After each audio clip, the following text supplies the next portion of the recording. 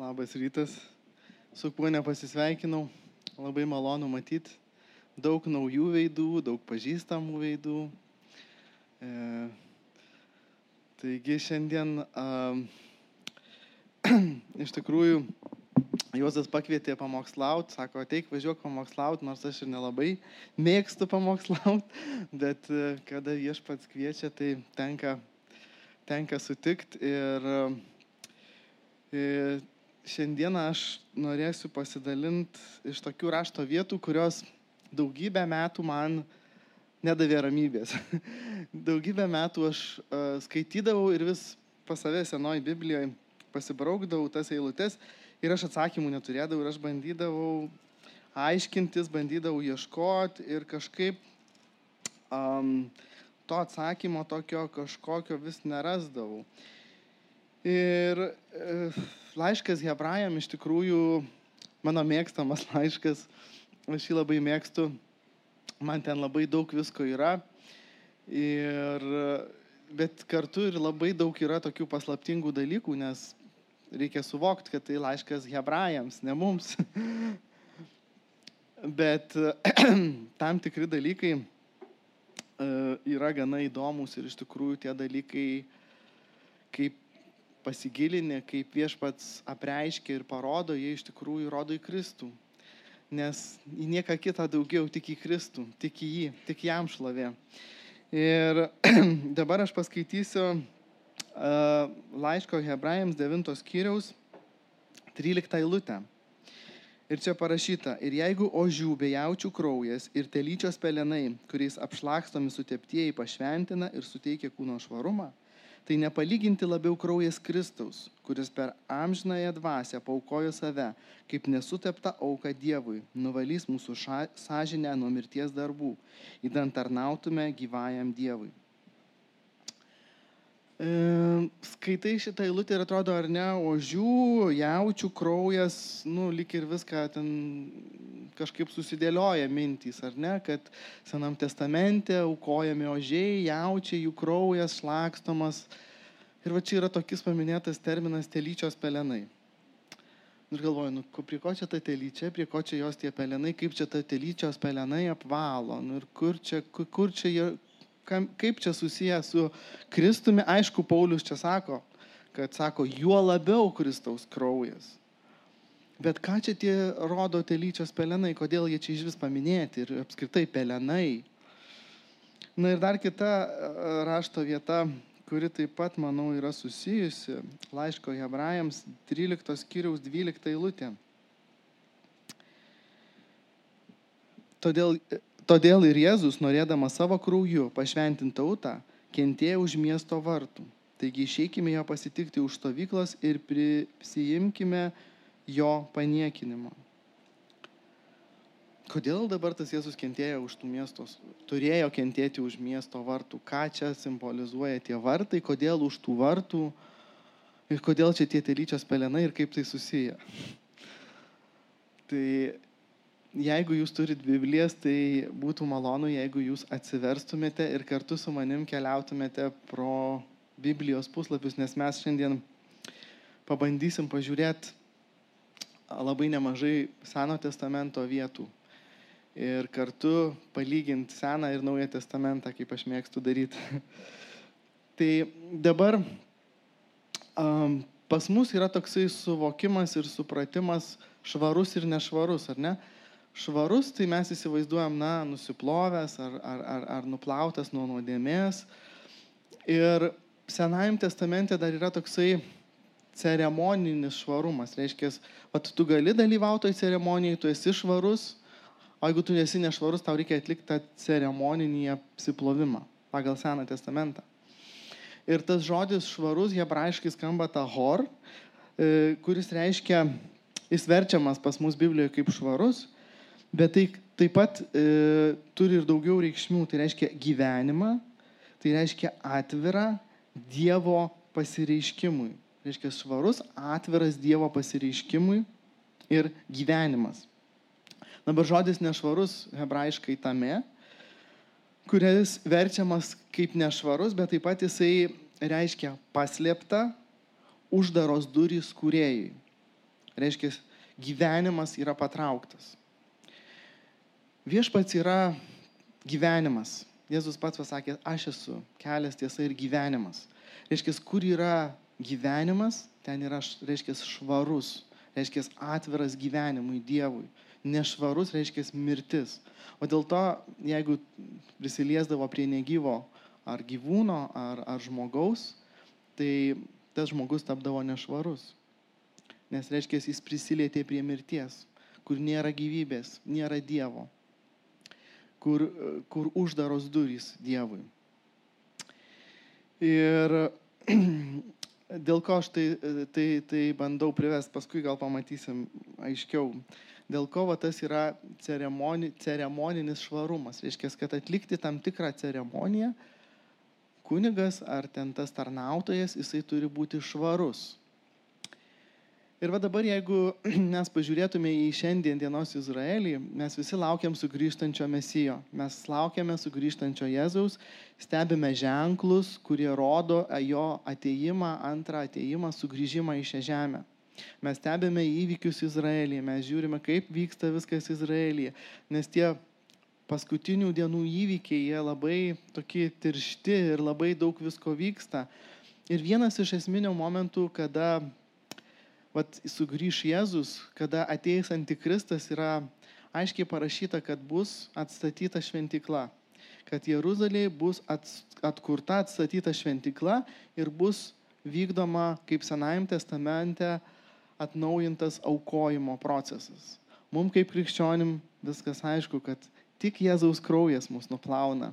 Tik Jėzaus auka, jis vieną kartą ir visiems laikams nuplovė mus savo brangiu krauju.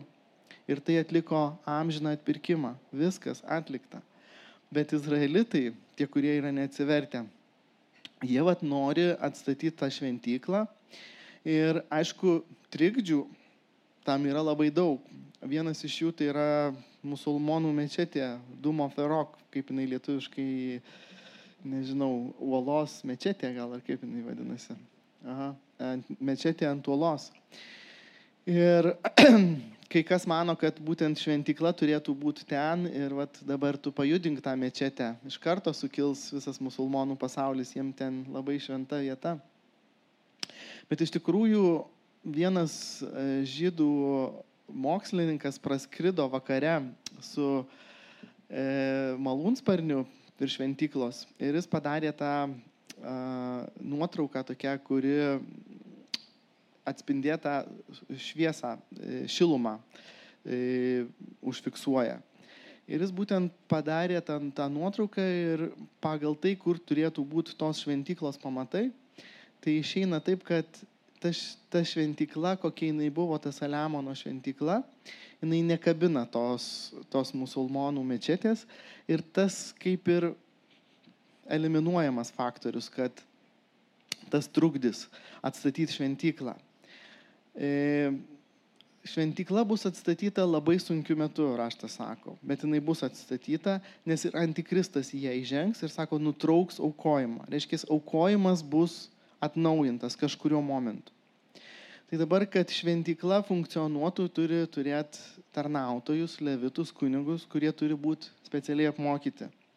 Kalbama, kad Izraelyje jau yra krūva tų levitų, kurie nežinau, kaip ten įrodytas tas jų priklausimas levitų giminiai, bet jie jau yra surinkti, jie yra apmokyti, paruošti ir yra surinkta indai.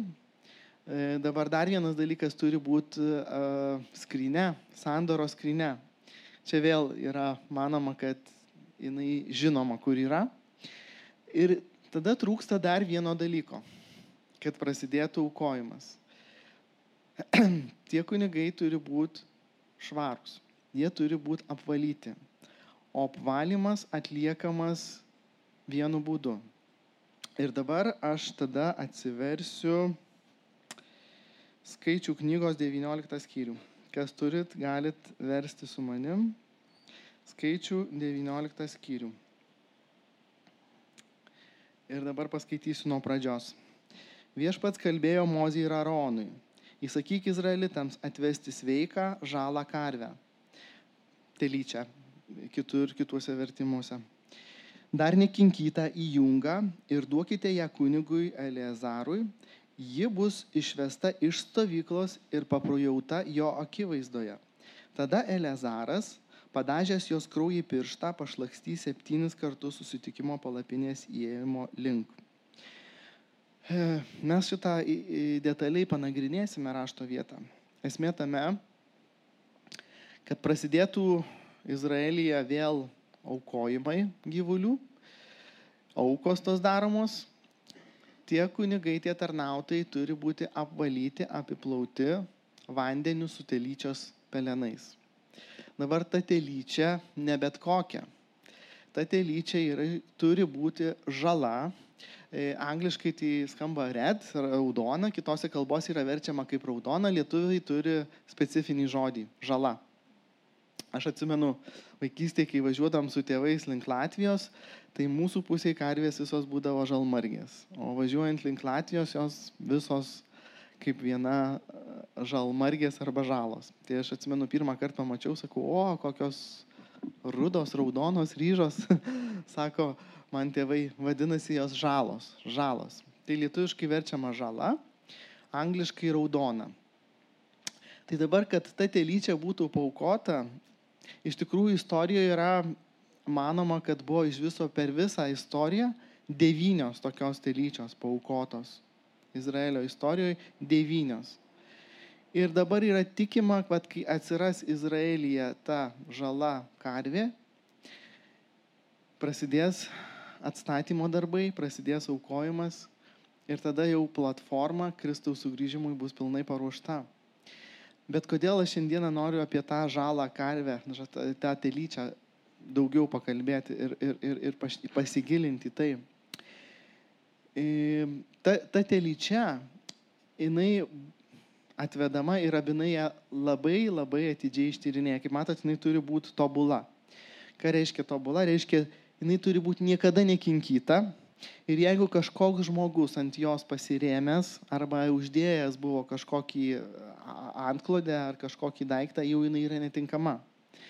Jinai turi, jeigu ras rabinas nors vieną kažkokį spogelį ant jos odos, jinai jau bus netinkama.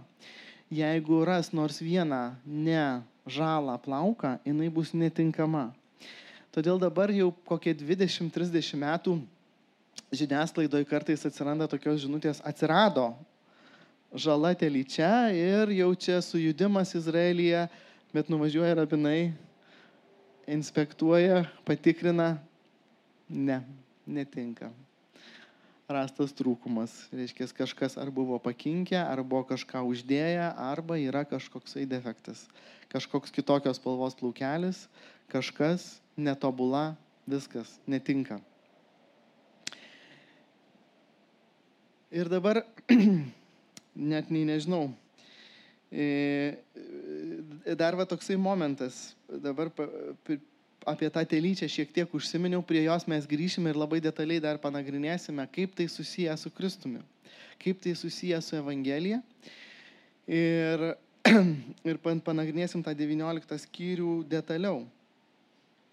Dabar, jeigu įsivaizduotume šventyklą Izraelį, tai šventykla yra pastatyta ant Morijos kalno. Ir paskui yra Kedrono slėnis ir yra sekantis kalnas, tai yra Alyvų kalnas. Kas buvo Izraelyje, galbūt žino ir matė, kaip ten atrodo tas nuo šventyklos slėnis Kedrono ir kaip ten tas Alyvų kalnas. Tai Alyvų kalnas, jis paminėtas ir Senajam testamente, ir Naujajam testamente, ir tas Alyvų kalnas yra ta vieta, kur Kristus buvo paaukotas, ta vieta, ta vieta, kurioje jis sugrįš į šią žemę, irgi išpranašauta. Tai vat, reiškia, šventykla Izraelyje buvo apjuosta tvora ir tas visas miestas buvo apjuostas, ta senamiestis, ta tokia tvora ir ten buvo vartai. Dabar, jeigu pasigilinti apie tuos vartus, aš bandžiau studijuoti ir man jau susisuko galva, nes iš tikrųjų kaip pradžioje buvo pastatyta šventykla, buvo 8 vartai skaičiuojami. Kai buvo atstatyta šventykla Nehemijo laikais, jau lyg ir 11 suskaičiuoja vartų.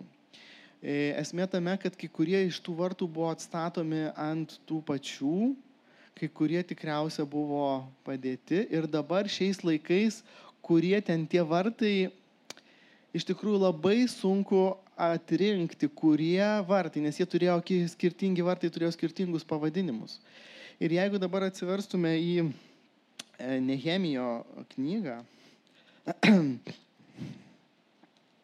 pabandysiu susirasti, 500 Nehemijo. 500. Va, štai. Nehemijo pranašystė, Nehemijo ne pranašystė, bet Nehemijo knyga. Ir jeigu atsiverstume mes dabar Nehemijo 3 skyrių, vyksta atstatymo darbai. Ir kas įdomu, kad atstatymo darbai prasideda ties avių vartais. Čia 3 skyriaus 1 eilutė. Tuomet vyriausiasis kunigas Eliašibas su savo broliais kunigais pirmasis pradėjo darbą ir atstatė avių vartus. Na ir paskui čia minima senieji vartai, vaistininko ir taip toliau, slėnio, šiukšlių, šaltinio, namų, Elšebo namų vartai, vandens vartai. Na ir skyrius užsibaigia, 31 skyrius užsibaigia vėl avių vartais. Reiškia, aplinkui pradeda avių vartais atstatymą ir baigia avių vartais. Jėzus yra pasakęs, aš esu avių vartai. Ir sako, aš esu pradžia ir pabaiga. Reiškia, prasideda atstatymo darbai avių vartais ir baigėsi avių vartais. 31 eilutė. Ir dar čia yra paminėta. Už 31 eilutė. Už jo auksakalnio sūnus Malkija iki šventyklos tarnų ir pirklio namų ties sargybos vartais ir iki kampo kambario, o tarp kampo kambario ir avių vartų statė auksakaliai ir pirkliai. Pradžia ir pabaiga. Jėzus, jis tie avių vartai. Tik per jį mes galime įeiti į šventų švenčiausią, tik per jį mes galim rasti išgelbėjimą, išganimą. Ir dabar šone stovi dar vieni vartai, tai yra sargybos. Angliškai tai yra inspection, inspektavimo arba patikros vartai. Lietuviškai čia išversta Biblijoje sargybos vartais. Ta žodis hebrajiškai skamba mikpad. Tai irgi verčiama kaip speciali vieta, taškas, kuriame atliekamas skaičiavimas. Tai vat, jeigu nuvažiuotum į Izraelį dabar, yra vieni vartai Izraelį, kurie yra užmūryti. Šiais laikais jie vadinami auksiniais vartais, gražiaisiais vartais arba malonės vartais. Kodėl jie yra užmūryti? Tai pagonių laikais, kada Izraelį valdė musulmonai, ten toks buvo vienas sultonas, kuris kažkiek buvo girdėjęs, kad Mesijas turi įžengti į Jeruzalę pro rytinės pusės vartus, nes Alyvų kalnas yra rytuose. Tai jeigu Jėzus sugrįžta arba Mesijas ateina ant Alyvų kalno, jis reiškia, turi eiti pro rytinės pusės vartus. Ir būtent šitus vartus jis užmūrino, taip bandydamas apsaugoti Izraelį nuo Mesijo ateimo. Nors Mesijas jau buvo atėjęs. Ir ką jis dar padarė? Toj vietoj, kur yra tie vartai, užmūryti vartai, įsirengė kapines. Reiškia, tai yra nešvari vieta. Mesijas tikrai neįs per kaulus kažkieno. Ir vartai užmūryti jis neįeis. Reiškia, žmogus sugalvojo, kad jis gali sustabdyti Dievą. Kad jis gali pastatyti užtvarą sieną, kurio Dievas nesugriaus. Bet iš tikrųjų, dabar pasižiūrėsime į tuos vartus, per kuriuos išėjo Mesijas. Tie vartai, per kuriuos buvo vedama telyčia, aukoti. Ir labai galimas dalykas, kad per tuos pačius vartus jis ir sugrįž. O gal kažkokiu būdu bus patraukta ten ta užtvara, nežinau, kaip iš tikrųjų bus. Bet dėl ko dabar aš noriu privesti prie tos rašto vietos, kuri kalba apie tuos vartus, kuri yra speciali vieta skaičiavimui. Jeigu atsimenat Mato Evangelijoje, ar ne, Jėzus paminėjo tokį dalyką apie teismo dieną. Sako, ateis ta diena, kai, sako, į vieną pusę bus surikiuotos avys suskaičiuotos, o į kitą pusę, į dešinę avys, į kairę ožiai. Na ir tie, kurie bus pavadinti avimis, bus pašaukti įeiti. Ir skaičiavimo vieta, speciali vieta yra būtent tie vartai, tie inspektavimo arba kitaip sakant sargybos vartai. Ir tie vartai yra į šiaurrytinėje pusėje. Tie vartai yra šiaurrytinėje pusėje. Dabar atsiverskime Ezekielio pranašystę, 43 skyrių, 21 eilutę. Ezekielio 43. Greitai, kas greičiau. Ezekielį susiras. Kur tie mūsų pranašai, Izaijas yra. Ir dabar Ezekielį surandam. Jeremiją. Štai Ezekielis. 43, 21.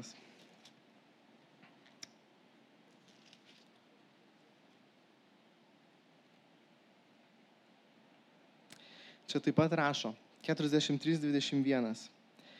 Veršį paaukotą už nuodėmę reikia sudeginti tam skirtoje namų vietoje už šventyklos ribų.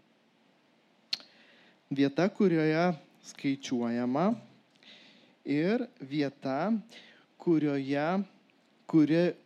čia minima, ta tam tikra vieta, hebrajiškas žodis čia yra pavartotas toks pats, kaip ir tie sargybos vartai. Tai yra miphat. Reiškia, tai yra už šventyklos vartų. Yra ta speciali vieta, kurioje turi būti paaukota veršis už nuodėmę. Taip. Dabar atsiverskime Išėjimo knygos 38 skyrių ir 25-26 eilutę. Išėjimo 38. Šiek tiek tokį kontekstą, nežinau, platesnį. 38, 25, 26. Dabar čia yra skaičiavimas. Reiškia, ta speciali vieta arba skaičiavimo vieta.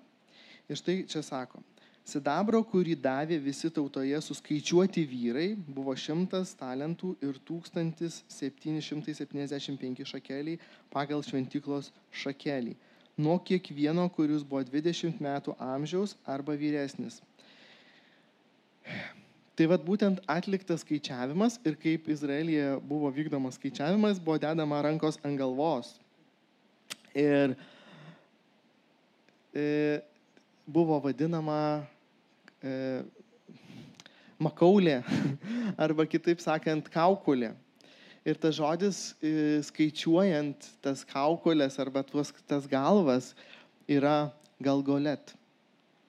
Ir jeigu dabar sugrįšime prie tos šventyklos ir pasižiūrėsime į tuos vartus, kur yra skaičiavimas atliekamas, ir išvesim tiesią liniją nuo tų vartų per Kedrolo slėnį į Alyvų kalną, ir bus ta vieta, kuri vadinama Galgota. Nuo žodžio skaičiuoti galvas.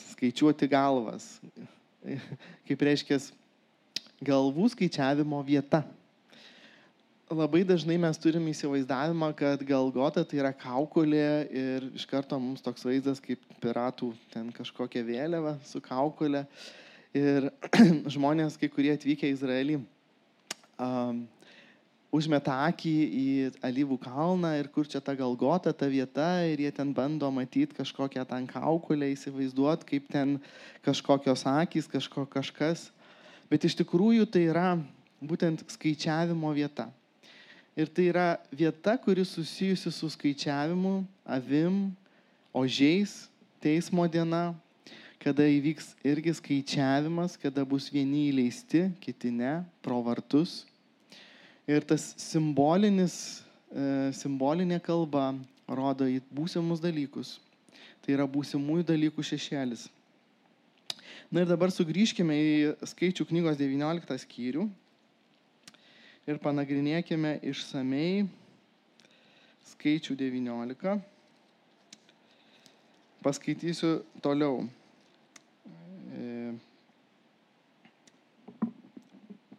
Apie tą telyčią. Paskui ji bus sudeginta jo akivaizdoje, oda, mėsa, kraujas ir mėšlas. Kunigės įmes į ugnį, kurioje dega karvė, kedro medžio, jozopo ir raudonų siūlų. Aš kai paskaitydavau šitą, tai aš įsivaizdavau, žinot, tas pasakas, tuos filmukus, kaip ten kokia ragana, raganius pasiėmęs puodą, verda ir ten įmeta kažkokį katino ūsą, ten kažkokį nagą pelės, dar kažką, ten kažką išverda ir paskui čiukšt kažkoksai stebuklingas eleksyras. Ir aš galvojau, taip ceremonija ir tokie visokie dalykai, čia įdėta to, įdėta ano, kedro gabaliukas, raudono siūlo, jozopo. Jozopas tai yra juozažolė.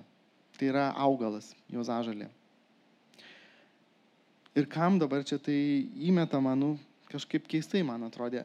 Bet aš pabandysiu prieiti prie to ir pasižiūrėti, kaip visą tai išsipildė ir kaip visą tai iš tikrųjų Dievo numatyta tobulai. Po to kunigas išplaus savo drabužį, apsiplaus vandeniu ir grįš į stovyklą. Jis bus nešvarus iki vakaro. Tas, kuris karvę sudegins, išplaus savo drabužius, išsimaudys ir bus nešvarus iki vakaro. Kas nors susems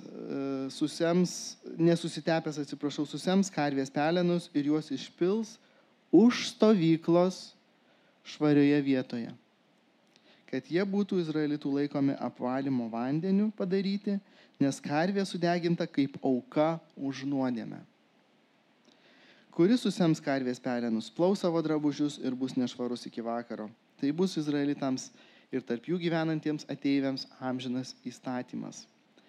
Ir toliau rašoma, kas paliečia žmogaus lavoną, bus nešvarus 7 dienas. Jis apsivalys šiuo vandeniu 3 ir 7 dieną ir bus švarus. Jei 3 dieną neapsivalys, tai 7 dieną nebus švarus. Užfiksuokime tam tikrus momentus. 3, 7. Sugrįšim prie tai. Kuris palies mirusio žmogaus lavoną ir nebus apšlakstytas minėtų vandeniu, suteps viešpaties palapinę ir bus išnaikintas iš izraelitų.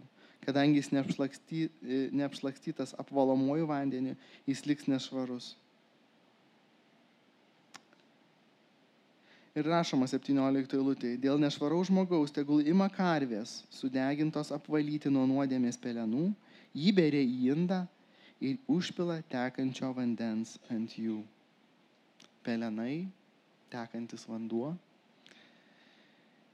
Ir dabar panagrinėsim iš eilės, viską iš eilės, kaip tai rodo į Kristų. Kodėl čia tie pelenai Senajam testamente? Iš tikrųjų, šita raudona arba žala telyčia buvo tokis kietas riešutėlis rabinam, kurie iki galo nesuprato jos esmės. Netgi yra toksai posakis tarp izraelitų, kad Saliamonas buvo išmintingiausias pasaulyje gyvenęs žmogus, kuris suprato raštą, kuris suprato viską, jisai buvo be galo išmintingas. Ir vienintelis dalykas, kurio jis nepajėgė suprast, buvo ši telyčia, žala telyčia. Kodėl jis nesugebėjo tai suvokti ir suprast, mes pabandysime panagrinėti. Taigi, telyčia, kad būtų tinkama šiai aukai, buvo inspektuojama ir turėjo būti laikoma priežiūroje 3 metus. Kiek truko Jėzaus tarnavimas prieš tai, kol jisai buvo paaukotas ant kryžiaus? 3 metus. Jį visaip bandė religingi žydai prigaut, jį visaip bandė provokuot, kad rastų prie ko prisikabint ir atmestų. Bet jis pasirodė tinkama auka, nes jis buvo tobulas. Jame buvo nerasta nei kliaudos, nei dėmės. Reiškia, 3 metus telyčia buvo stebima. 3 metus Jėzus buvo taip pat tyriamas, tikrinamas, tiek metų jisai tarnavo ir tik tada jisai buvo paaukojamas, kaip atitinkantis visus kriterijus aukai, tobulai aukai. Dabar kitas momentas. Ta telyčia turėjo būti perkama tik už šventyklos iždo pinigus. Kas sumokėjo už Jėzaus išdavystę? Kiek sumokėjo? 30 sidabrinių. Ir kai Judas suvokė, ką jisai padarė, jis trenkė tiem kunigam tuos pinigus atgal ir nuėjęs pasikorė. O tie kunigai raštą sako, jie sako, tai iždo pinigai, mes negalim jų atgal įdėti, reikia kažką su jais padaryti. Nupirko tada podžiaus žemę ir kitam reikalui panaudojo. Iždo pinigai, šventyklos iždo pinigai. Bum. Tai yra raudonos karvės arba žalos telyčios išsipildymas Kristuje, Jėzuje. Pinigais, šventyklos pinigais buvo nupirkta. Nupirktas, reiškia, jisai, už jo išdavystę buvo tik sumokėta. Žala, dabar ta žala, lietuviškai žala, o kitose kalbose tai raudona. Tai dabar pasižiūrėkit, raudona spalva ką simbolizuoja rašte. Balta ir raudona. Raudona ką simbolizuoja? Kraują, nuodėmę, nešvarą. Tai vat ir čia yra tas kietasis riešutėlis, kurio nepergando rabinai. Kodėl ta telyčia ne balta buvo pasirinkta? Juk jinai turi būti tobula, be kliaudos, be dėmės, be taškelio, o čia dabar jinai raudona. Kokia kontroversija, kokia priešingybė, kaip ir turi būti tobula, turi būti švari, bet raudona. Ir to nesugebėjo suprast Saliamonas, nesugebėjo suprast žydų rabinai, bet tai yra apreikšta mums per Kristų. Kad Kristus vat būtent išpildė, kad tie telyčios pelenai, ta telyčia, tai yra tik įvaizdis, tik simbolis. Visa tai rodo į Kristų, kuris atliko tą amžiną atpirkimą, kuris išvadavo mus iš mirties. Ir ta visa ceremonija, kurią atlikdavo ir kurios esmės iki galo nesuprato, dabar mes galime žiūrėti ir matyti ir suprasti, kad tai yra rodant į Kristų, rodant į Jėzų, jo auką. Jis buvo taip sumuštas, kad jo visas kūnas buvo padengtas krauju. Kažkas matėte, ar ne, iš jūsų filmą Kristaus kančia. Matėt, kaip ten manau, kad labai, labai panašiai atvaizduota. Kaip Kristus visas raudonas, jis visas pasruvęs krauju, nuo galvos iki kojų, nuo erškėčių vainiko iki perkaltos kojos, jis visas buvo kruvinas. Ir simbolinė prasme jis buvo tobula auka, jisai be nuodėmės, be kliaudos, bet kartu ir raudonas. Kitas momentas. Raudonas spalva simbolizuoja nuodėmę. Ir pažiūrėkime, ant Jėzaus buvo sudėta visos pasaulio nuodėmės. Dėl ko ta telyčia yra raudona? Dėl to, kad visos pasaulio nuodėmės yra sudėtos ant jo, ant Jėzaus. Ta telyčia už tai yra raudona. Ir ta kontroversija, tas dalykas, kurio nepajėgė suvokti ir nesuvokia. Žmonės, kurie yra neatgimę, kurie yra neįtikėję, nepriėmę Jėzaus, jie nesugeba suvokti Kristaus aukos. Kas tai yra? Kokia tai yra jėga? Kokia tai yra jėga ir kaip viešpats Dievas pamilo mus ir kaip jisai veikia vat būtent per tą auką. Pasauliui tai yra uždengta, jiems atrodo tai kvailystė, kaip sako, kalbos apie kryžių, tai jiems yra kvailystė, nes jiems yra uždengta. Kaip ir tiem religiniam žmonėm, jie atrodo darė, jie atrodė vykdė tą įstatymą, bet jie nežinojo ir nesuprato, kad tai yra Kristus, kad tai yra Jėzus. Ir dabar žiūrėkime toliau. Prieš auką jie tyrinėjo. Prieš pat aukojimą ją tyrinėjo. Ne tik 3 metus, kad ją saugojo, bet prieš pat papjaunant ją ištyrinėja dar. Kaip Jėzus buvo atvestas pas vyriausiąjį kunigą. Kaip jis buvo tardytas, kaip jis buvo tyrinėjamas, kaip jame buvo ieškoma to kitokios spalvos plauko, taškelio ar spuogelio. Ir buvo nerasta. Kitas momentas, Jėzus išėjo į Galgotą per tuos pačius vartus, per kuriuos buvo vedama telyčia aukojimui. Dabar jeigu kaip atsimenat, skaitėm pradžioje, ar ne, nėra reikalavimo, kad tą auką atliktų kunigas. Jeigu kitur yra specifiškai parašyta, kad kunigai turi aukot, šičia yra nenurodyta, kad turi atlikti tą auką kunigai. Ir būtent Jėzų nukryžiavo ne izraelitai, o romėnai. Ir kai skaitai tuos visus momentus ir tuos visus dalykus ir kaip pamatai, kaip viskas tobulai išsipildė kryžiuje, Kristuje, ir aš galvoju, kaip tiesiog neįmanoma netikėti Evangeliją. Neįmanoma netikėti Dievo žodžiu. Čia kiekviena raidelė, kiekvienas žodis išsipildo.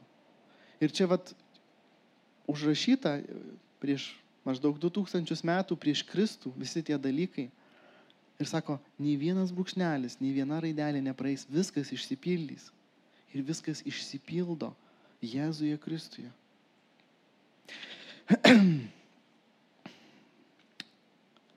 Dabar kaip įdomu, ar ne, jisai kunigas paėmęs pirštą 7 kartus atsisukęs į šventyklą apšlakstė. 7 skaičius 7 Biblijoje, ką jisai simbolizuoja. Labai dažnai mes matom tą skaičių 7. Man iš vis labai dažnai į akis krinta 6 + 1, 7. Ir jeigu atsimenat, rašte yra parašyta, kad Dievui viena diena kaip 1000 metų. Ir 7 skaičius dažnai simbolizuoja 1000 mečius. 7 dienos, 7 kartai. Ir būtent 6 ir 7, reiškia 7000 metų. Mes dabar, jeigu pasižiūrėsime į žydų kalendorių, baigiam 6000 metį, į pabaigą. Ir 6000 metų izraelitai bandė įvykdyti įstatymą. Mes dabar malonės amžiai gyvendami taip pat grūmėmės su nuodėme ir laukiame, kol sugrįš Kristus, kad 7000 metį jis mus įvestų į savo karalystės išpildymą šioje žemėje, į 1000-metę karalystę. Yra 7000 metų, 6000 ir kiekvieną kartą jis pašlaksto už 1000 metų. Jeigu jūs atsimenat tą rašto vietą, kuomet apie Jėzus atsimainymą ant kalno, sako, po 6 dienų jisai pasiėmė 3 mokinius. Joną, Petrą ir Jokūbą ir užsivedė ant aukšto kalno. Prieš tai jisai pasakė žodžius, sako, kai kurie iš jūsų neregėsite mirties, kol pamatysite Dievo karalystę. Ir būtent 6000 metų ir 6000 metų ir 7000 metį jis sugrįžta. Įvyksta bažnyčios paėmimas. Ne visi paimti, bet tik tie, kurie yra artimam ryšy, artimam santykė su Kristumi, su Jėzumi. Jis paima ne visus, jis paima tik tais 3.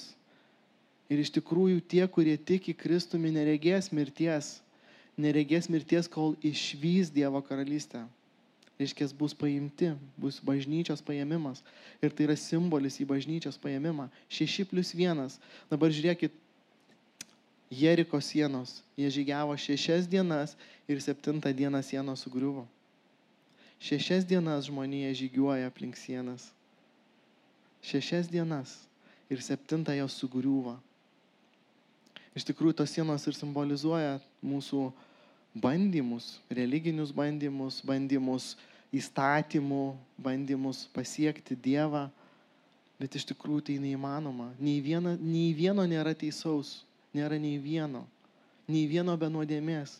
Visiems išimtinai mums reikalingas Kristus. Nes be Kristaus tos sienos stovės ir stovės ir stovės ir jas neperlipsim. Ir štai Jėzus taip pat parodė, kad jis paima juos į dangaus karalystę. Tai ne jų pastangų vaisius, tai ne jų kažkokio sungaus darbo vaisius, jis jiems parodo dangaus karalystę. Ir susitinka su kuo? Su Moze ir Eliju. Mozė ką atstovauja? Įstatymą, o Elijas pranašus. Įstatymas ir pranašai. Izraelitams svarbiausi dalykai. Įstatymas ir pranašai. Tora. Ir jis kalbasi su jais. Ir štai nusileidžia Dievo debesis. Ir pasigirsta balsas. Sako, tai yra mano sūnus, klausykite jo. Štai koks liudijimas. Kad visas raštas kalba apie jį, įstatymas ir pranašai. Štai jis išsipildęs, stovi čia. Klausykite jo.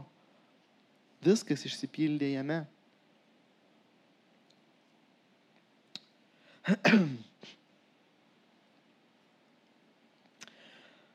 Dabar dar toksai momentas, kada vykdavo telyčios aukojimas, šventyklos uždanga turėjo būti atidengta. Kas įvyko, kada Kristus numirė ant kryžiaus? Vyko žemės drebėjimas ir uždanga plyšo pusiau. Jūs įsivaizduojat, manoma, kad tą uždangą šventykloj laikė prispaudęs didžiulis akmens luitas. Sakoma, kad svėrė jisai 30 tonų. Aš nežinau, kaip jie sugebėjo jį užkelti, kokiu būdu. Bet jis laikė uždangą tokio svorio akmuo. Ir vyksta žemės drebėjimas. Akmuo tikriausiai nukrenta ir uždanga suplyšta. Mes dažnai akcentuojame, kad uždangos plyšimas simbolizuoja tai, kad Dievas išeina iš šventyklos, kad jis gyvena mūsų širdyse. Bet tai taip pat rodo,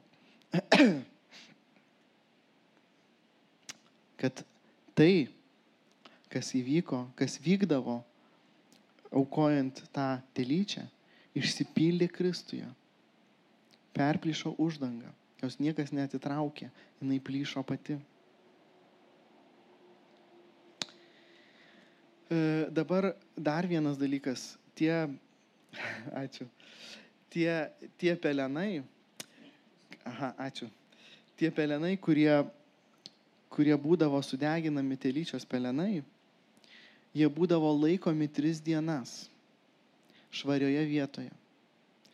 3 dienas laikomi švarioje vietoje ir būdavo padaromas tokis mini kapas, į kurį supildavo tuos pelenus, nudažydavo baltai. Jėzus, kaip sakė, sako, jūs esate pabalinti antkapiai pilni supuvusių kaulų. Iškės, apdažydavo baltai ir padarydavo mini tokią kapavietę, kuri prieš tai niekas nebuvo laidota. Pasižiūrėkime, Kristus iš kur buvo palaidotas. Kape, kuriame prieš tai niekas nebuvo laidotas.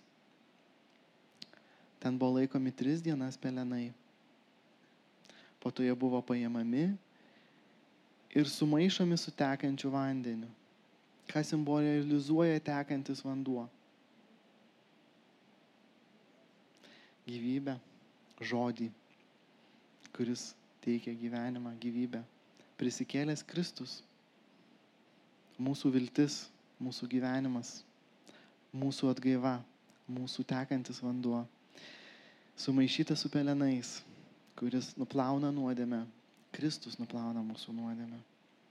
Ir štai yra išsipildymas, rašto išsipildymas. Dabar Jonas Krikštytojas, jisai sakė, aš krikštiju jūs vandeniu, bet ateina tas, kuris krikštys jūs vandeniu ir ugnimi. Ugnyje sudeginami pelenai ir užpilama vandeniu. Ugnis ir vanduo. Vėl kokie simboliai. Koks išsipildymas. Dabar sugrįžkime į tą rašto vietą, kurią minėjau, kur sakoma, kur sakiau, kad kaip alchemikai, ar ne, tie kunigai į tą deginamą telyčią dar įdėdavo gabalėlį kedro, jezopo ir raudonų siūlų. Jeigu turit Bibliją dabar su manim, atsiverskim Mato Evangelijos 27 skyrių, 28 eilutė, Mato 27, 28. Mato 27, 28.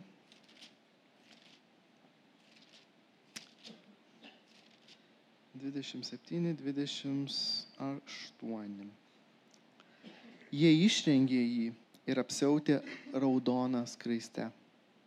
Čia apie Kristų. Kada jį tardė, jį išrengė ir aprengė raudoną skraiste. Raudonas siūlas, raudonas rūbas. Prieš aukojimą jisai buvo aprengtas raudoną skraiste. Jono Evangelijos 19 skyrius, 29 eilutė. 19-29. Tenai stovėjo indas, pilnas perrūgusio vyno. Jie pakėlė ant jozopo vytelės kempinę, pamirkytą vyne ir prinešė prie jo lūpų. Jezopas, raudonas skraistė ir kedras, medžio gabalėlis, kryžius, ant kurio paaukotas Kristus. Štai ir visi burtai, štai ir visa misterija, išsipildžiusi Naujajam Testamente per žalos telyčios auką. Ir skaitai ir galvoji, Dieve, kaip viskas išsipildo, kaip viskas užrašyta, kaip viskas numatyta.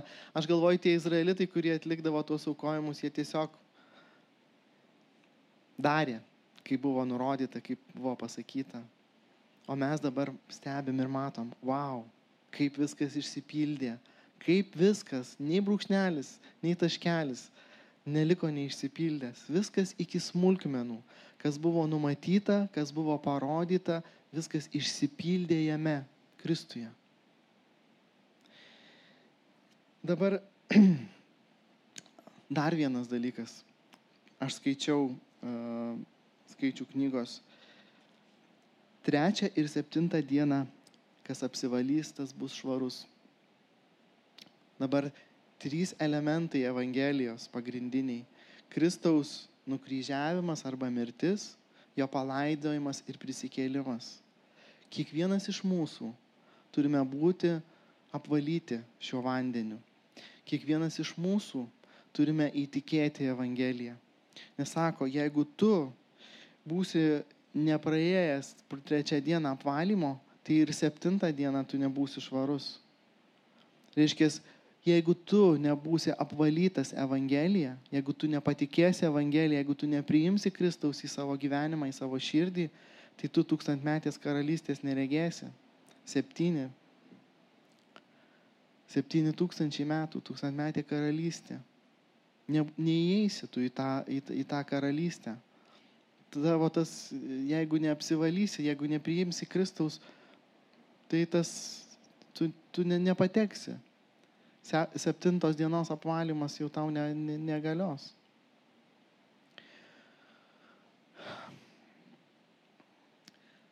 Dažnai mes galvojam, kad neatnaujinam savo mąstymo.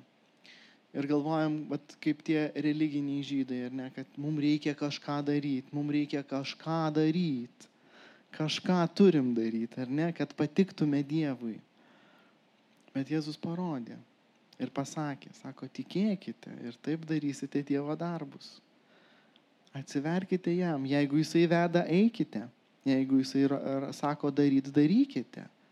Bet tas darymas iš savęs, kaip tos Jeriko sienos, kaip tas didžiulis kalnas, į kurį mes neįkopsime niekada.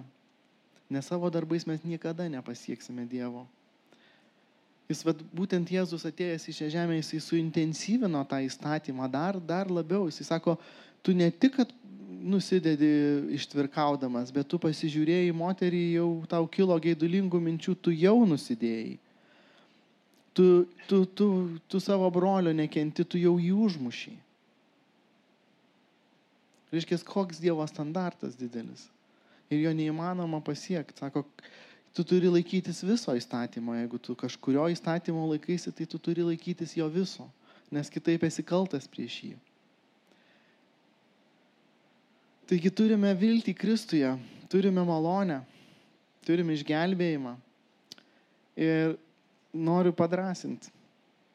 Žiūrėkime į jį. Ir tie atsakymai, jie ateina.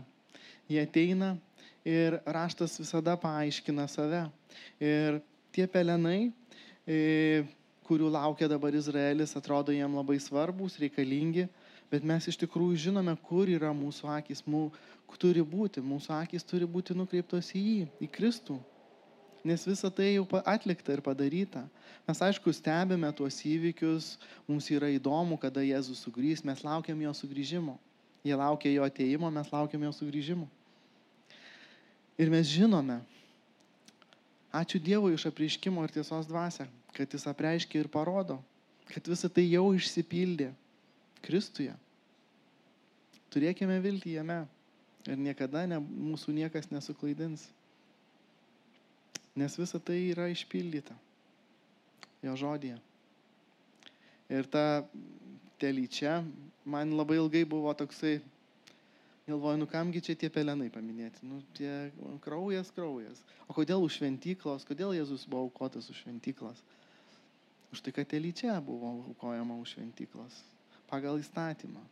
Už tai Jėzus įvykdė įstatymą, išpildė jį, paaukotas jisai už šventyklos. Ir visa tai yra nuostabu, kada tu pamatai, kokiose smulkmenose Kristus yra Senajam testamente. Tai wow. Iš pradžių tai sakau, skaitau Seną testamentą ir ten man tokios ceremonijos, tokie veiksmai ir galvoju, čia Kristaus nėra. Ir kiek daug jo yra Senajam testamente. Pilna, visur rodo į Kristų, visur jo auką. Ir mes žinome, kad tai išsipildė. Gyvenkime tą viltimi. Būkite palaiminti visi.